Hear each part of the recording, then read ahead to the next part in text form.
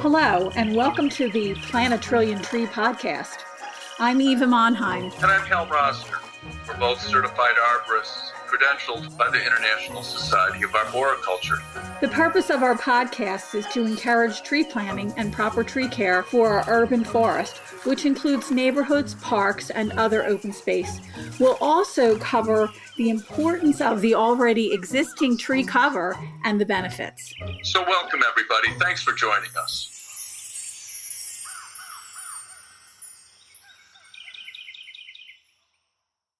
For our initial launch of the Plant a Trillion Trees podcast, we have Mindy Maslin joining us.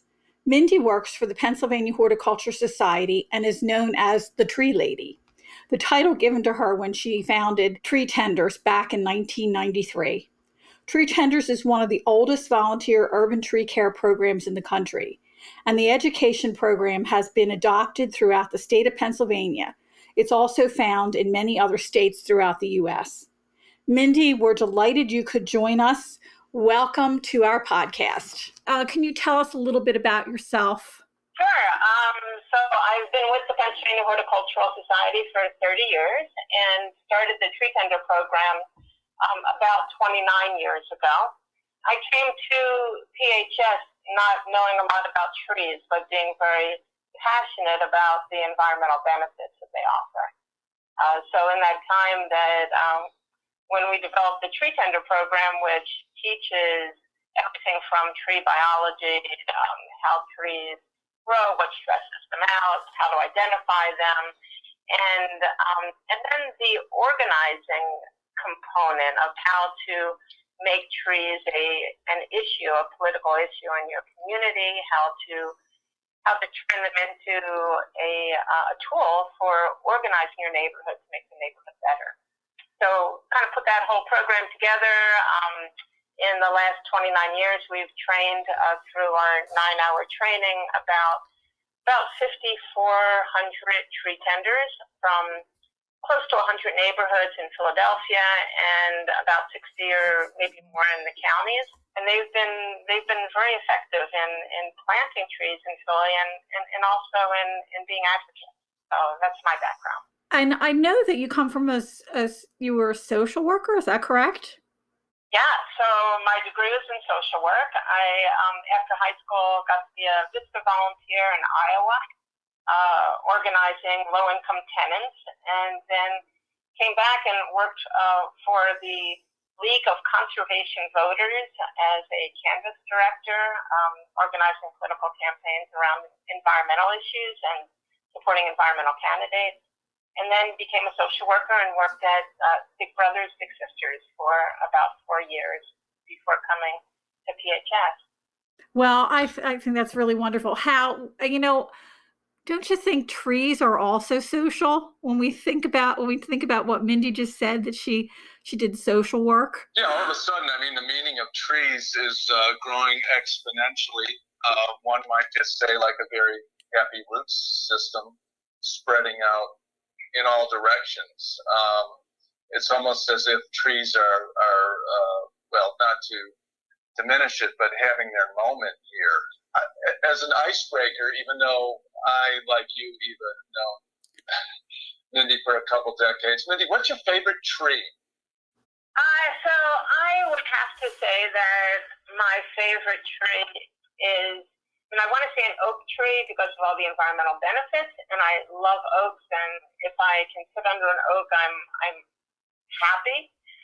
But I also have this really sweet spot in my heart for ginkgo trees. Oh. And I actually once wrote a story about ginkgo trees called Dinosaur Breath, about how ginkgo trees and their berries were the real reason why dinosaurs with their big feet stamping on them, that's what actually killed them off.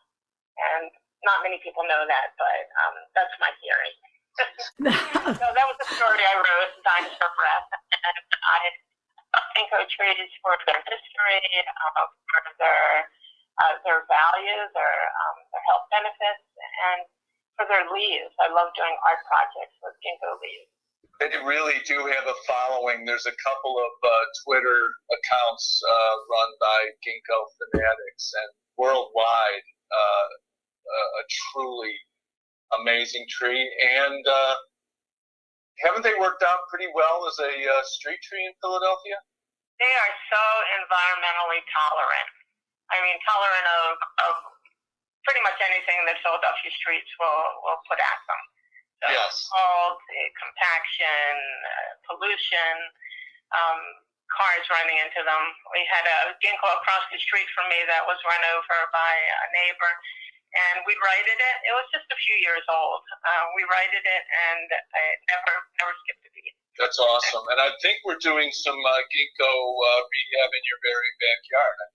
Yes, we are. We have a tree that was topped about 10 years ago by another tree falling on it, and this summer is stressing a bit. But Hal's giving some advice, and we're giving it lots and lots of TLC, and hopefully it'll come back.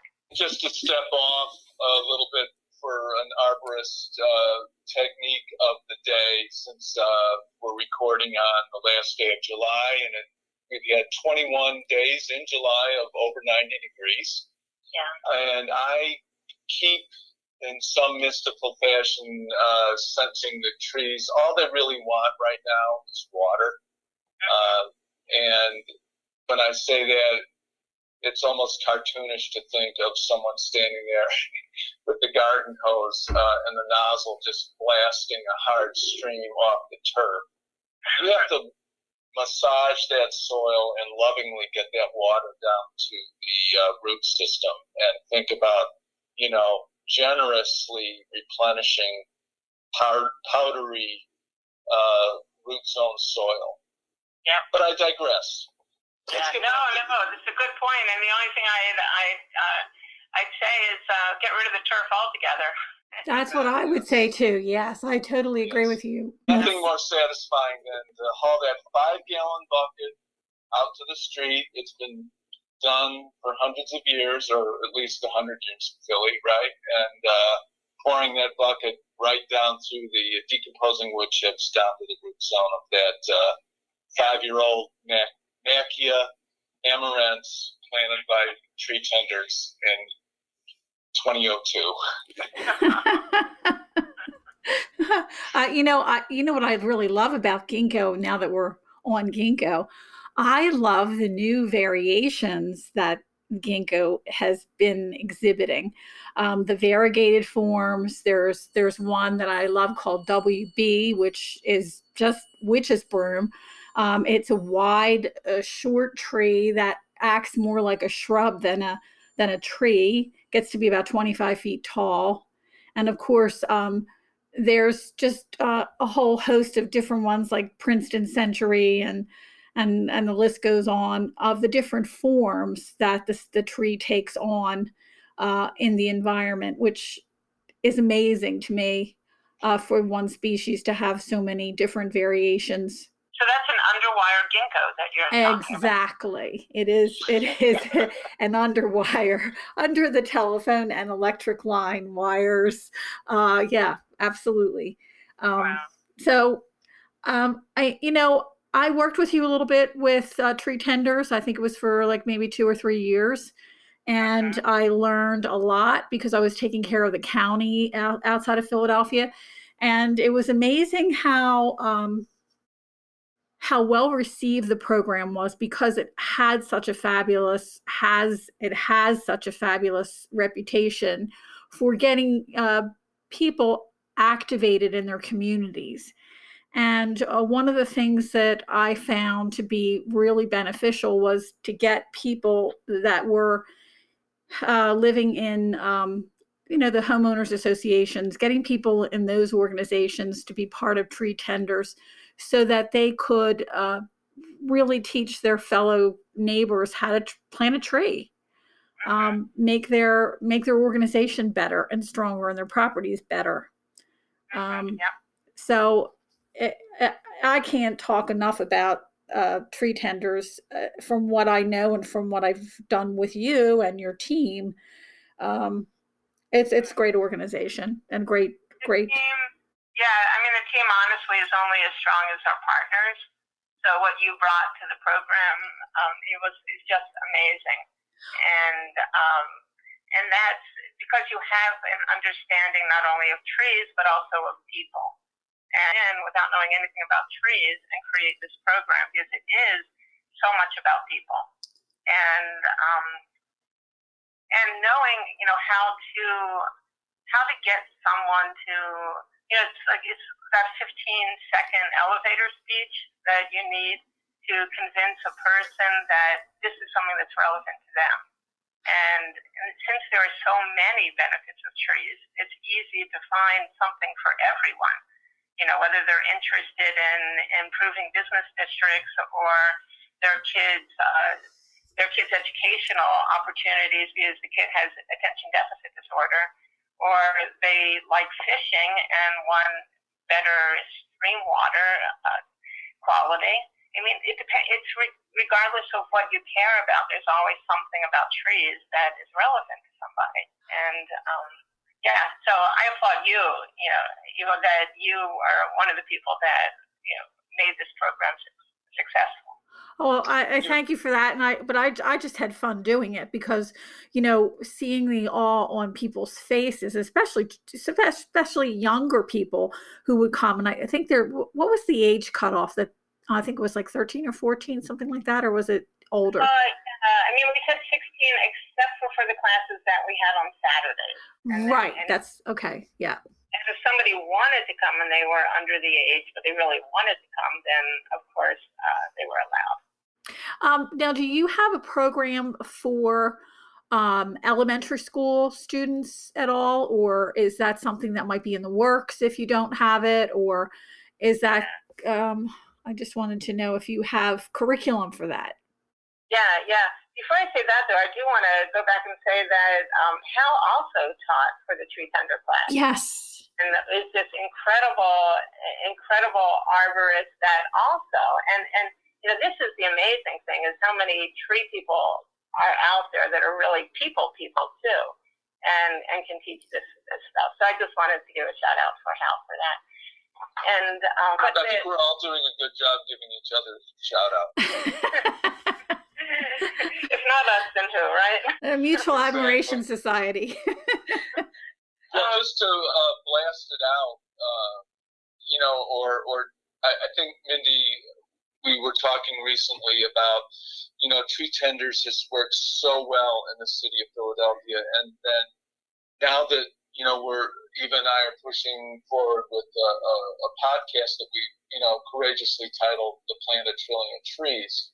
This is becoming something that is part of the discourse among scientists, and the need to look at the science and realize we've got to strengthen and maintain canopy worldwide.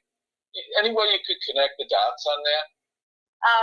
Connect to the dots with? Well, just tree tenders acting locally, and then what do we do in terms of helping people in other communities come around to those realizations, to the enlightenment that we're also lucky to experience? Yeah, so I think that's always the zillionth tree question.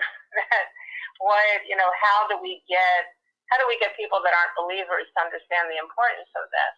And sometimes I come back to it's creating a sea change. It's having people understand that trees are not a nicety. They are a nicety, but they're not just a nicety. They're an integral part of the infrastructure and need to be treated that way. They need to be. You're not going to look at a block and say, "Well, I don't really want a fire hydrant there," or no, and then stop signs in our community.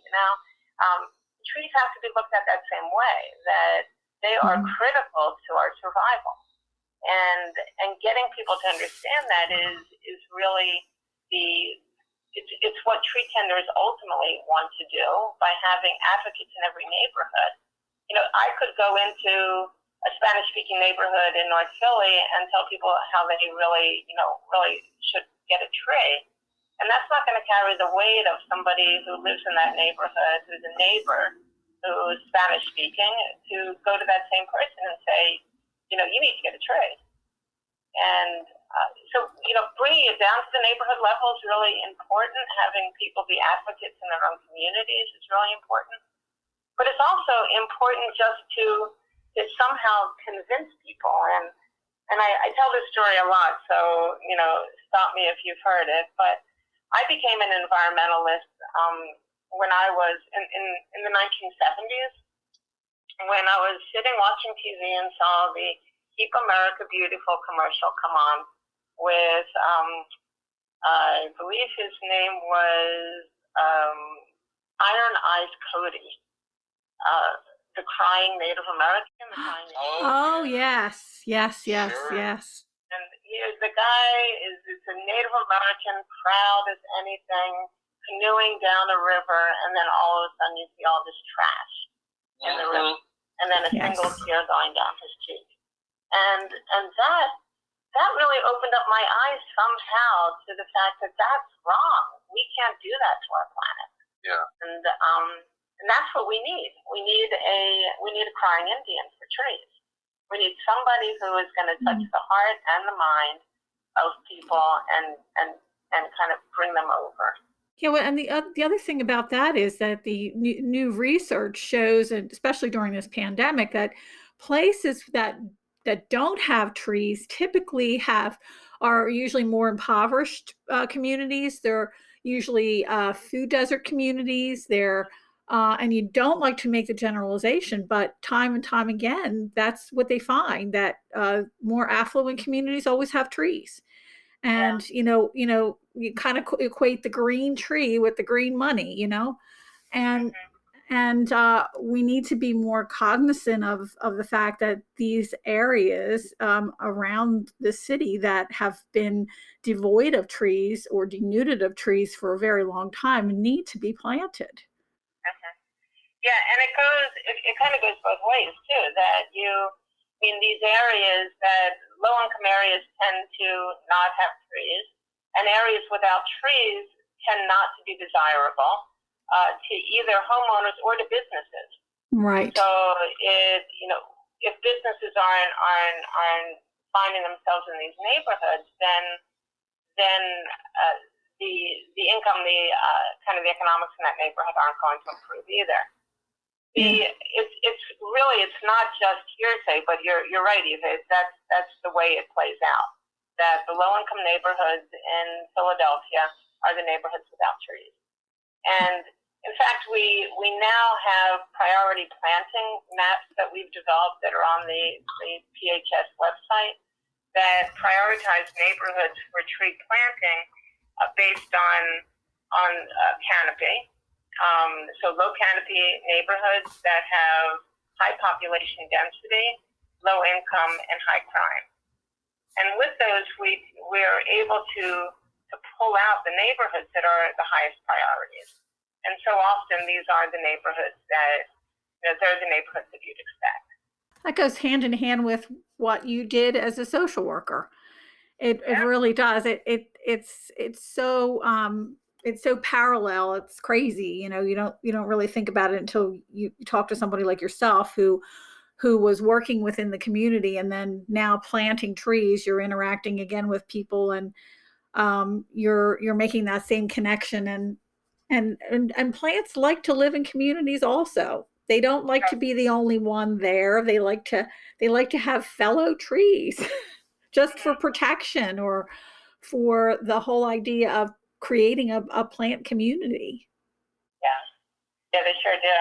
And they like their roots to mingle with other trees and send messages back and forth, and through roots and through the air. And they're very social, just like people. And what we find is that in these neighborhoods where you can plant enough trees, and that it encourages people to go outside and to meet their neighbors, and like the trees underground with their roots kind of coming together, the neighbors come together also, and that's what makes the neighborhood desirable and helps it to become safer when neighbors know each other in the community, then they watch out for each other. They know when something's happening in the neighborhood that shouldn't, and they watch each other's kids, and it becomes a much more desirable neighborhood. Well, thanks, Mindy. You made several really great points, and I loved how you kind of took it to the below ground root level of trees establishing themselves below ground and the deeper relationships, and tying that in a beautiful way in terms of how neighbors have to stay connected similarly. And I guess this is something that trees teach us. So thanks so much for joining us. This has been great. And I hope that we can get you back really soon because you are extraordinary. Thanks so much.